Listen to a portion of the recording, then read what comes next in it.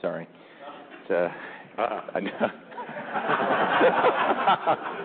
I did that yesterday, and everyone was like, how can you cough on stage? I have to talk. I have to clear my throat. Good morning, everyone. We're thrilled today to have Jack Dorsey, the CEO of Twitter, with us. Let me start with the disclaimers and the disclosures before we get started. Please note that all important disclosures, including personal holdings disclosures and Morgan Stanley disclosures, appear on the Morgan Stanley public website at www.morganstanley.com/researchdisclosures, and they're also available at the registration desk. Some of the statements that Twitter will make today may be considered forward-looking. These statements may involve a number of risks and uncertainties that could cause actual results to differ materially. Any forward-looking statements that Twitter makes are based on assumptions as of today, and Twitter undertakes no obligation to update them. Please refer to Twitter's Form 10-K for discussion of the risk factors that may affect actual results. Jack co-founded Twitter in 2006 and returned to be CEO in September of 2015. And as everyone, I'm sure, is aware in the room, Jack is also co-founded Square, where he also serves as the CEO and the chairman. How you doing? I'm good. Thanks for coming. Thanks for having us. Sorry we made you wait a little bit. No, it's all good. There's always a lot of controversy around the space, around the name, and around the sector and everything kind of going on. I guess I wanted to kind of start with just the four objectives you've already talked about for 2020. And you've talked about increasing development, velocity, and trust, the health of the conversations, the revenue durability, and then essentially the fourth is enabling everyone to work and communicate more on Twitter everywhere. And so I wanted to sort of start out with just two of those and a little bit of self-grading of where you think you've made the most progress and where there's still the most need for help. First, on the health, where have you made the most progress? What do you still need to fix? And on the revenue durability, sort of the same idea, areas where you've had the most progress, and how do you think about key steps to really improve the revenue durability going forward? Yeah. So health has been a priority for us for a few years now. And the number one initiative within that is the integrity of the conversation around the elections. And it's not just this election coming up in the United States, it's elections around the world. And we've had a lot of experience with elections around the world that we've learned from, that we've benefited from in terms of our approach going forward. So a lot of the significant point that we're dealing with right now is misleading information and having a handle on misleading information. This is not just a Twitter problem. This is an internet-wide problem. There's a lot of knowns on the abuse and harassment side, and we've made a lot of progress addressing those. We've applied machine learning and deep learning to the problem much more cohesively, and that has allowed us to automate a bunch of the things that were mechanical in the past. For instance, we've had close to over 50% detection of tweets and content that go against our terms of service, automatically identified on our platform, and then sent to review from a human agent. So what that means is we've removed a lot of the burden of reporting abuse and harassment. Misleading information is an entirely new vector, and the challenge here is that the technology to create misleading information content is moving much faster than the technology to detect it. So the approach that we're taking is one of pairing machine learning and automation to help identify interestingness and bubble that up to humans for reviews. We have a great team called our curation team that is responsible for moments and looking at hashtags and combining hashtags that make sense to combine, looking at what's trending and what is not trending for reasons of gaming or whatnot, and always on it. So we're trying to pair the technology with human insight and creativity to make sure that we get to better answers. We're also looking for opportunities to better inform people about when information is contested and give them sources to make up their own mind as well. We're starting with manipulated media. We recently released a policy around manipulated media. This is videos or images, whatnot. And we did so in I think, a very good way, which is we opened it up for comment first. We drew from information and feedback from NGOs and civil society and experts and researchers around the field, bake that into the policy going forward, and I think have a pretty strong element. But misleading information is one of those things like security, where you can never really reach perfection. You can only be 10 steps ahead of the adversarial parties trying to game the system and trying to shift the conversation. So misleading information remains our top within health. On the revenue side, we've been talking about rebuilding our core ad server. We made a ton of progress in 2019 and starting in this year, and we should be complete with the work to rebuild the ad server by the first half of this year, which is a huge milestone for us and long overdue. And what this ultimately means is that we can then move much faster. The thing we're optimizing for is developer agility, because if we can enable our developers to move faster, they can run many more experiments, they can launch features much faster, we can work with our advertisers and agencies to test new things, learn very quickly, and then integrate those learnings into a product that is actually long-lasting and durable. The second aspect of our ad work is around direct response, and we're starting with MAP. This is mobile app promotion. We see a lot of developers out there wanting to promote their apps, and we've focused a lot of our energy on just making that a great experience. But this is just the start of a strategy to getting our business to be much more performance-oriented.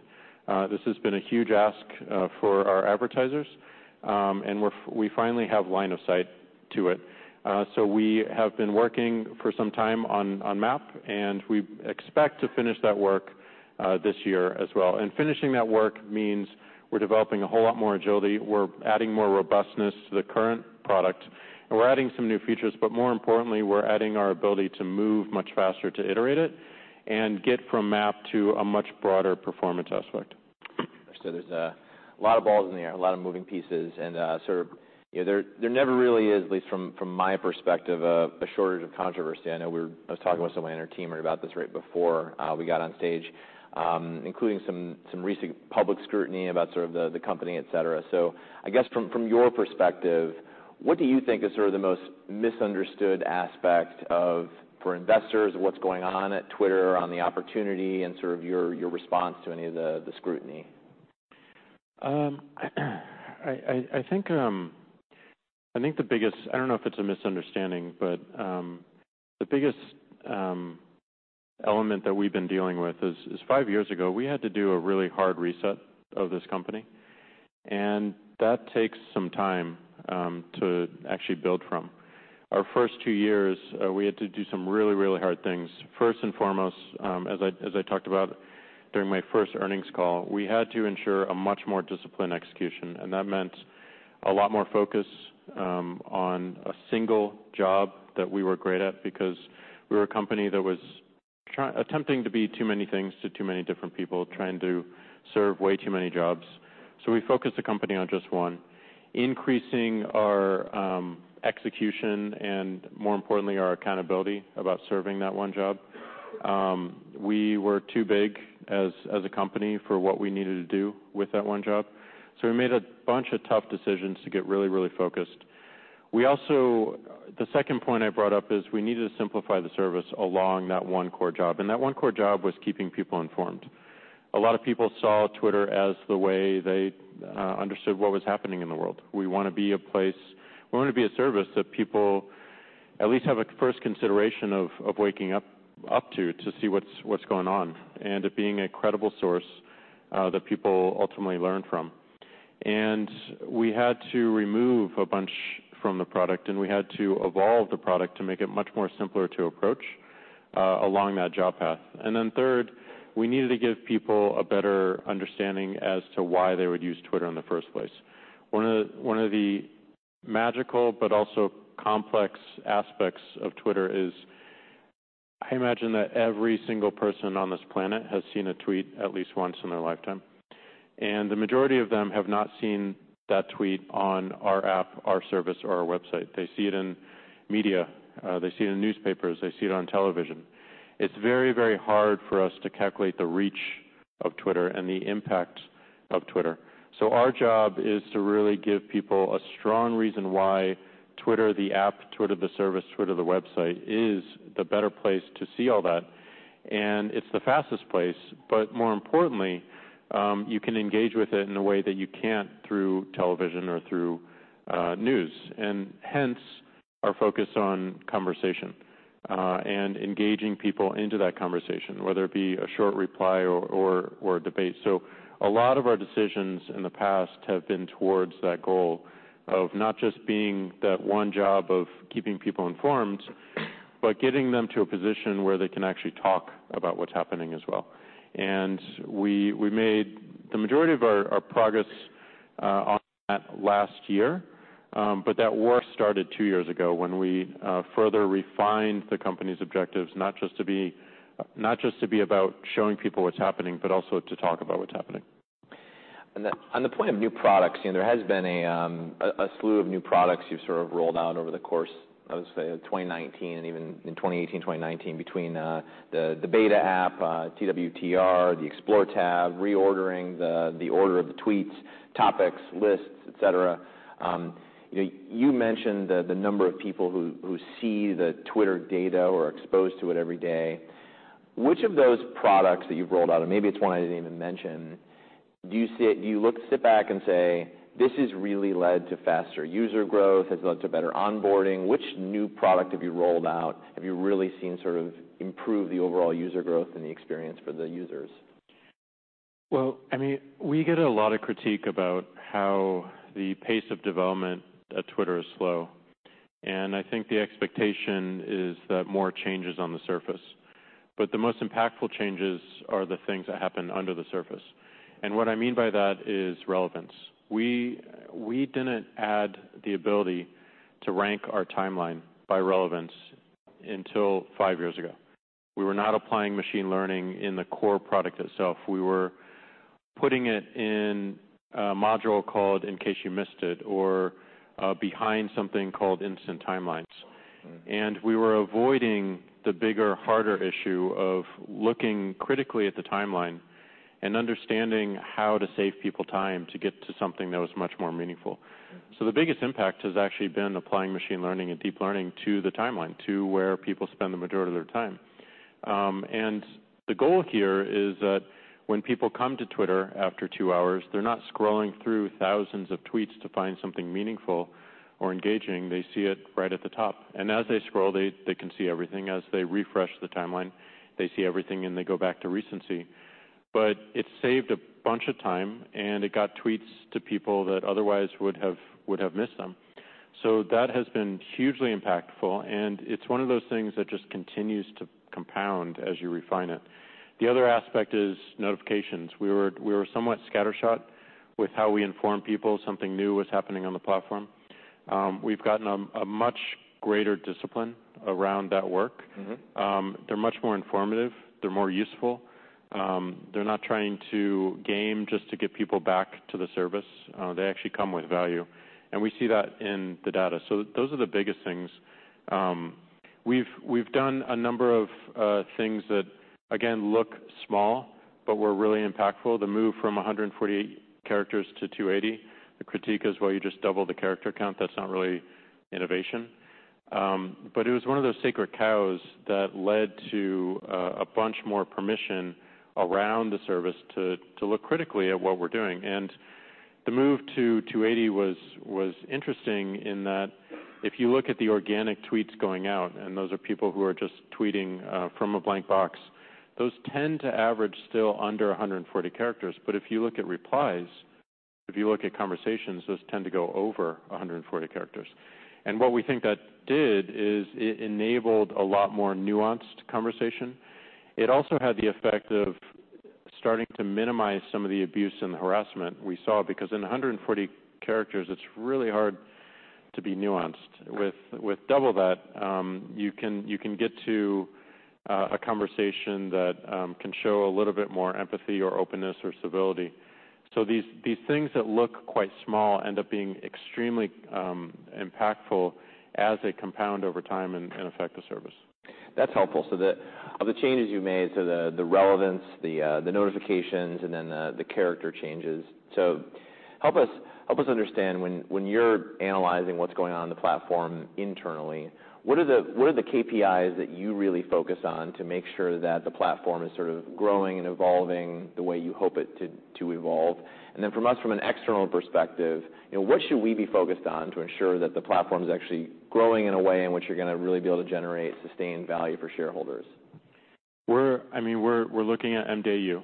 So, and the reason why is we want to build a service that's valuable to people every day, not just on a monthly basis. Again, we want to build a service that people, as they wake up and they're wondering what's happening, Twitter is the first consideration. As they go to sleep and they wonder what happened, Twitter is the first consideration. So that ultimately is the goal.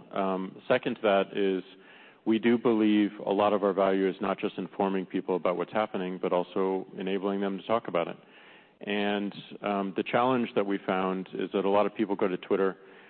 They mainly consume because they feel they don't have something to say to the world. They believe that tweeting is talking to the world, and they just have nothing to say, or fear that for various reasons. So a lot of our goals are to make sure that the room feels a lot smaller. And the room can feel smaller if it's a topic that is relevant to them. A topic might be this neighborhood in San Francisco. It might be their own political party. It might be machine learning or something around cryptocurrency, something that feels like they're not talking to the whole world, but they're talking to a group that's interested in the same things as them. And that, to me, gets at what Twitter is best at. It's not purely a social network. It does not benefit from the address book you have in your phone or your former classmates or your current coworkers. It benefits from your interest. I'm interested in this, and there's all these interesting people around this topic that I can now learn from and engage with and have a conversation around. That is the magic. And the more of that feeling, that magic that we can spread to more of these niche interests and communities, the better. And that helps fuel our business. So with the advertising business, as we get to more signal around these interests, as we get people more comfortable in conversing, we have a much, much larger canvas with which to match our advertisers with would-be customers, current customers, or past customers that they want to re-engage. Our advertising strategy thus far, mainly on the brand side, has been to launch something new, which resonates deeply with our advertisers, and then to connect with what's happening. And what we mean by that is there might be a conversation already going on about a particular product or service or event that our advertisers can then match because the conversation is happening, it's enriched, and people are open to new introductions to new products or services and companies. Are you able to do that now? On that last part you mentioned, can you do that now from an advertising perspective, or is that something to come once you get the new ad server and everything built out? We're able to do that now. I think both the Super Bowl and Disney Plus were great examples of both. So the Super Bowl and the connect with what's happening category of this event is huge. We saw a lot of advertisers connect immediately to the conversation as it was unfolding in real time.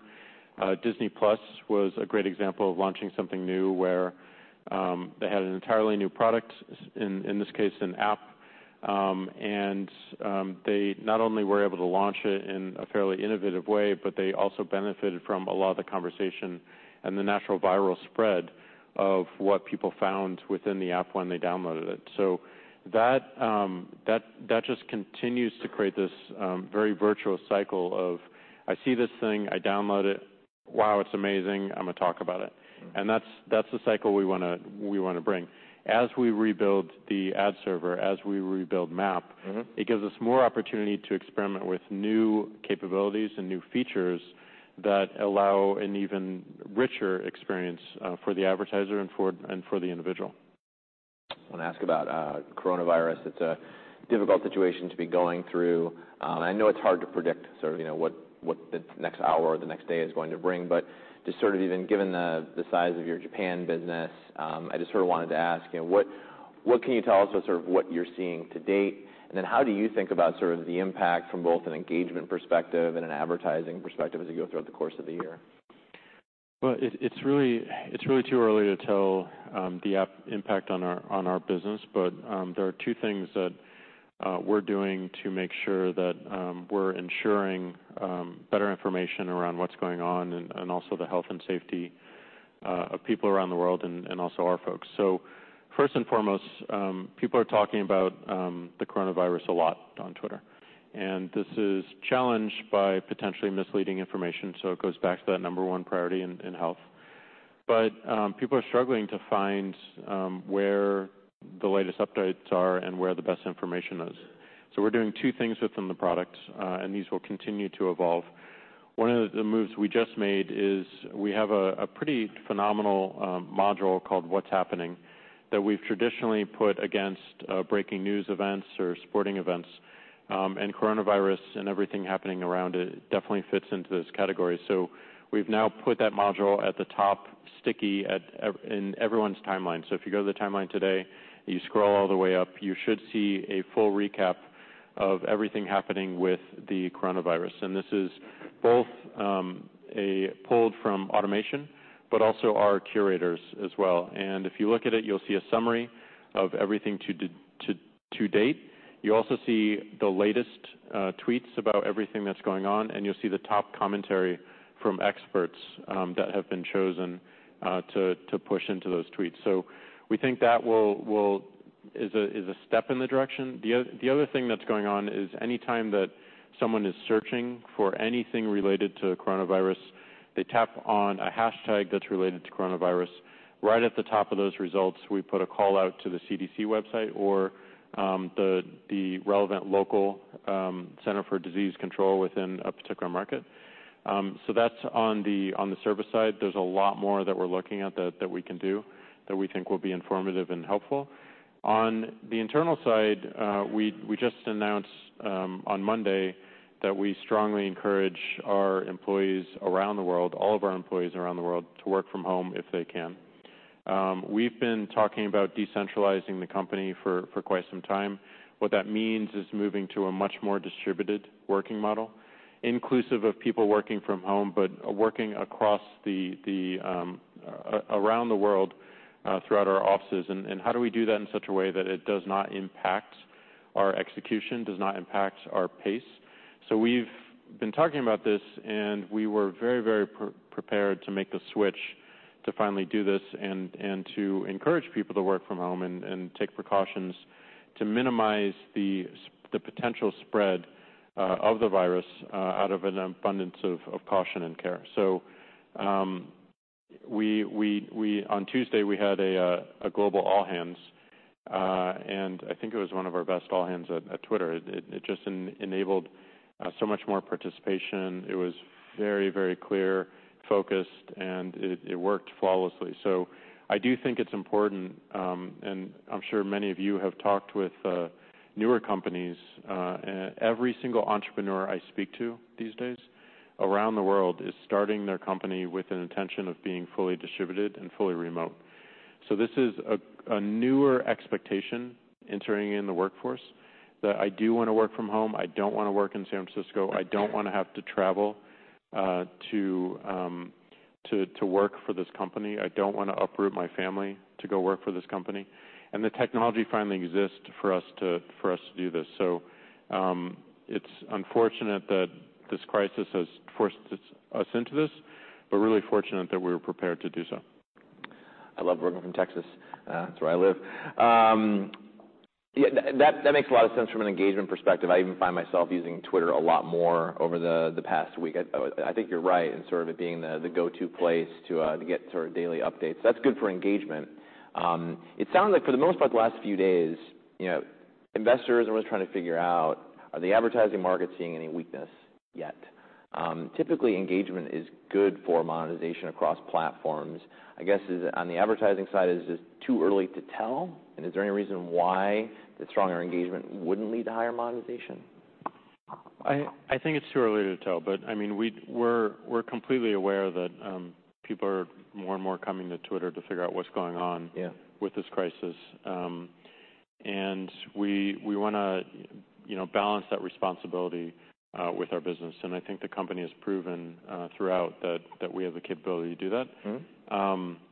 But this kind of goes back to the point of, our number one goal on the revenue side is to increase durability. Yep. To not be so dependent upon one thing working and that it being stable. But we have choices. We have things that may diminish and other things can rise in their place. So as we look forward 3 to 5 years out, the most important thing for us as a company is to increase that revenue durability.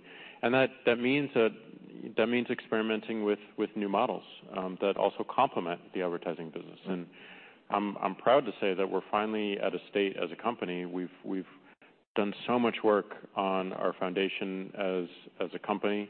We've done so much work on our foundation from a technology perspective that we're finally at a position where we can start experimenting a lot more, and we can start asking the questions that many of you have probably had in your mind, things like contribution models, tipping models, commerce models, payment models. These are all things that we just could not prioritize in the past because we had to sequence it behind getting back to usage growth, getting more stability, and a clear message around our advertising business, and proving it. And last year was a really big year for us where everything started to align and compound into the results that we saw all last year and into this year. On the revenue durability point, you've made a series of changes to the ad business over the course of the last year. I guess I'd be curious for two questions. One, what area do you think you've improved most from an advertiser pitch perspective, or the way you're sort of addressing advertisers? And then two, after we get through the new advertising architecture with the ad server, what are one or two of the biggest areas you're most excited to try to fix to really bring more advertisers and more dollars onto the platform in second half of 2021, et cetera? The message that has resonated the most is this message of launch something new with Twitter. Mm-hmm. The second one is connect with what's happening. So people see Twitter as this incredibly open conversation platform. Things are being talked about all the time. How do I insert myself into that conversation in the appropriate way where people are open to considering a new introduction, open to considering a new product and a service? The launch something new has been powerful from us from day one. Starting Square 10 years ago, I was so happy that something like Twitter existed because we launched that company on Twitter. Right. We hired our folks on Twitter. We got customer feedback about how we're doing on Twitter. So I saw it myself in launching a company, launching something new, and every single feature going forward was similar. Even as we started new products like Cash App, it is entirely Twitter-driven. Mm-hmm. So we've experienced this from multiple angles and multiple sides, and it gives us a lot of insight on what's working, what's not working, and how to evolve this in the future. In terms of where it goes and where we can add the greatest strength, I think it goes back to map and performance. So map, as I said, is an introduction to that roadmap. It's something we want to make magical for our advertisers. It's something we want to make relevant to the individuals using Twitter every single day. And there's a ton of innovation within that. But first and foremost, we do need to work on rebuilding that. And I'm happy that this work will be done this year.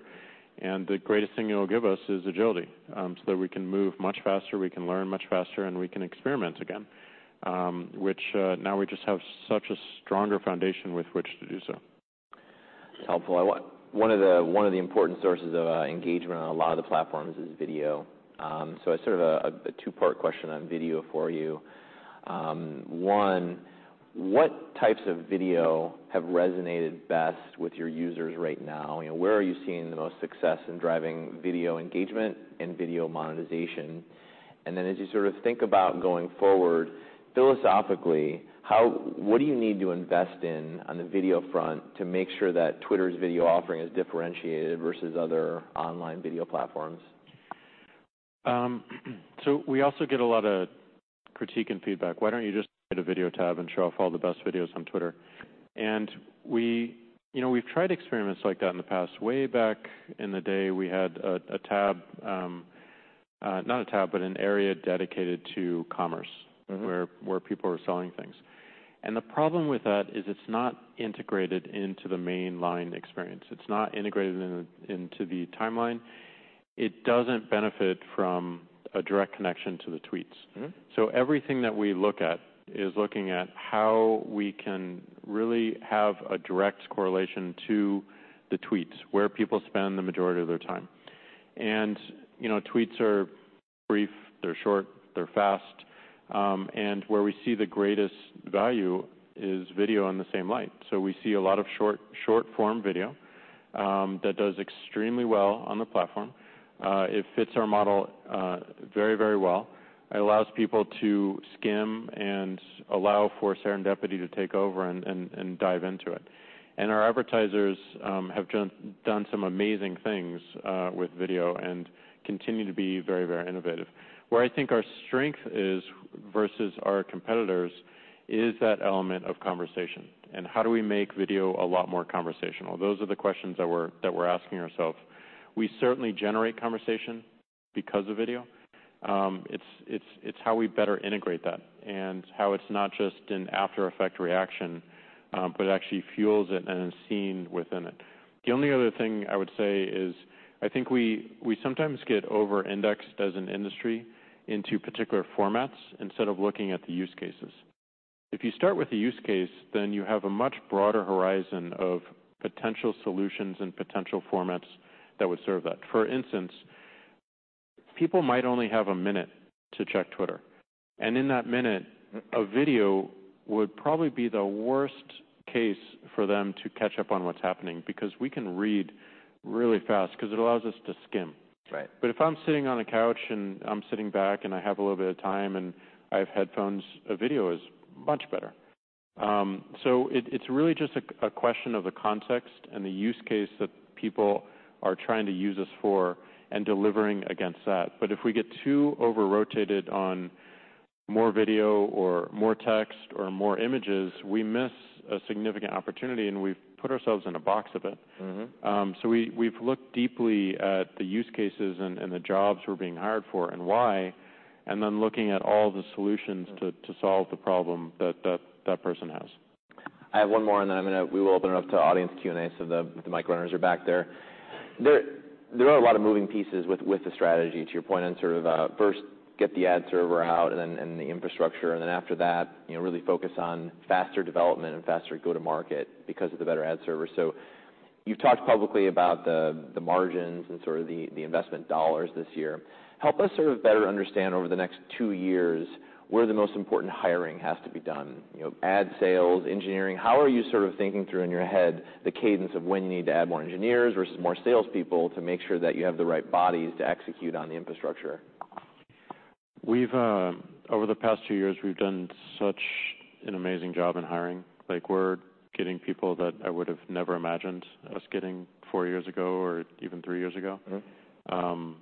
We have some pretty phenomenal engineering talent. And I will say that some of this has to do with our focus on, you don't need to move to San Francisco.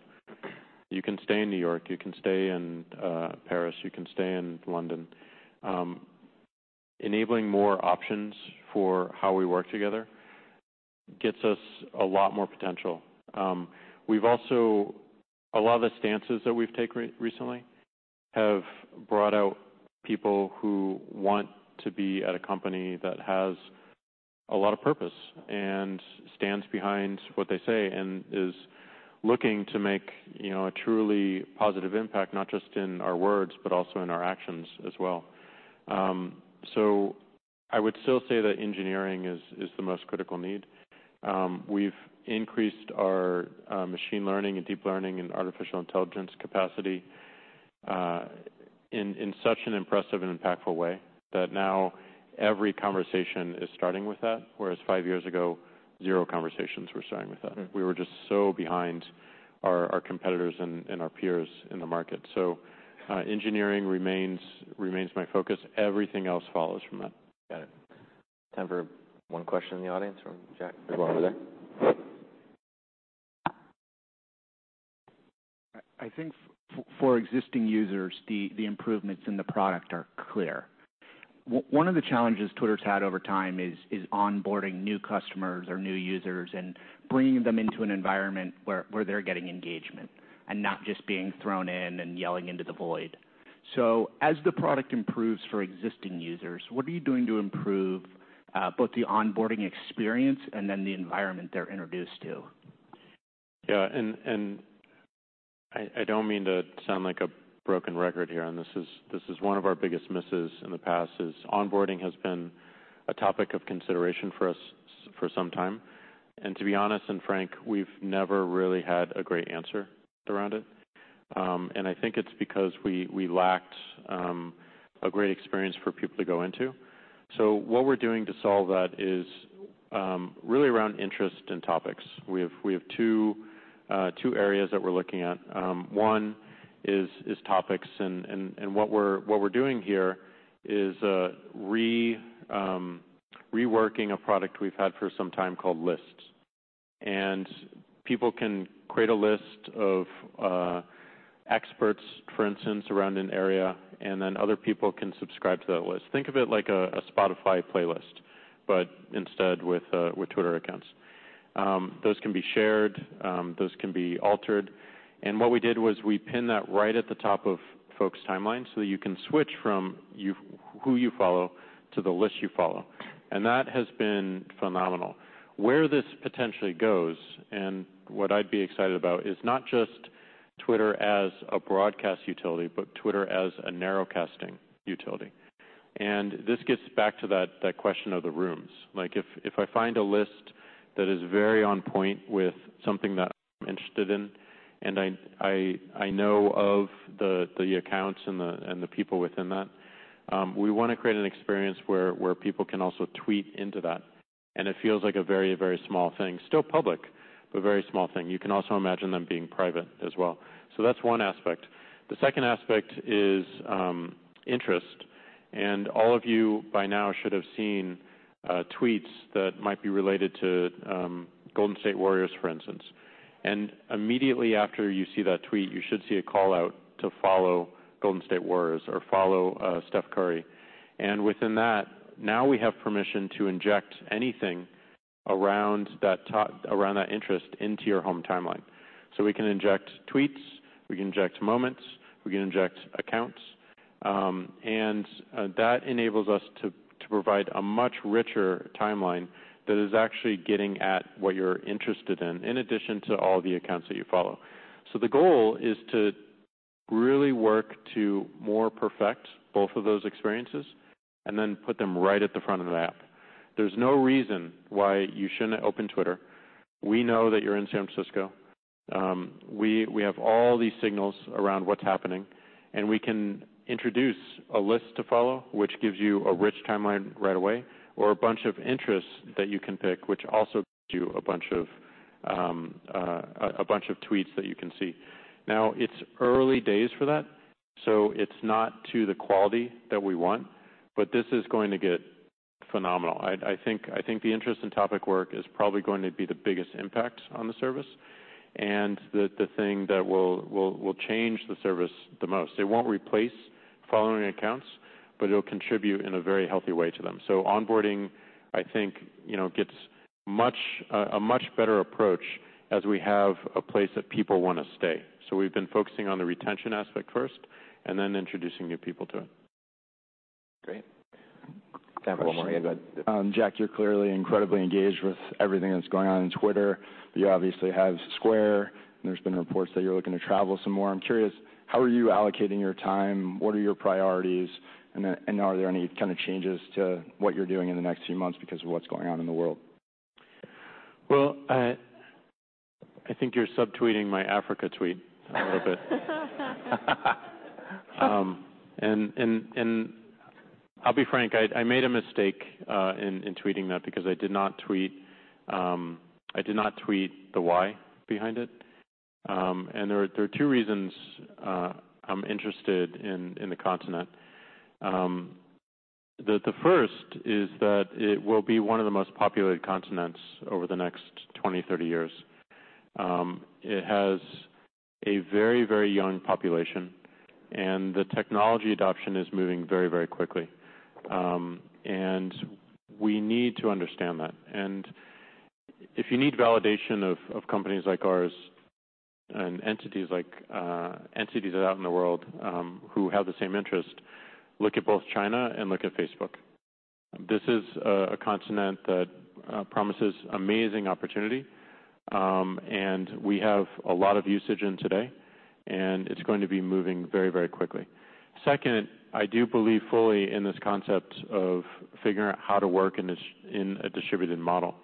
So my intention is not to go over and just hang out or take a sabbatical, but actually everything I'm doing in San Francisco, doing on another continent. If we can figure out how to not be burdened by time zones and instead take advantage of them in our development model and increase the pace of our execution, that's a huge win. And as I said earlier, that is what every single company I'm meeting these days is intending to do. And again, the technology is available. However, everything happening in the world, particularly with coronavirus, I have to reconsider what's going on and what that means for me and for our company. But we'll keep people better updated, and next time we give updates on this, I'll explain all the whys as well and give a much deeper context into it. Otherwise, I have enough flexibility in my schedule to focus on the most important things, and I have a good sense of what is critical in both companies, and I have amazing teams working. And for the first time in our history at Twitter, it feels like we have so much focus that we can ignore a bunch of the noise and continue to just work and work and work and make it happen. And that was not the case in the past at all. Great. Hi, Jack. Thank you very much. This is great. Thank you all.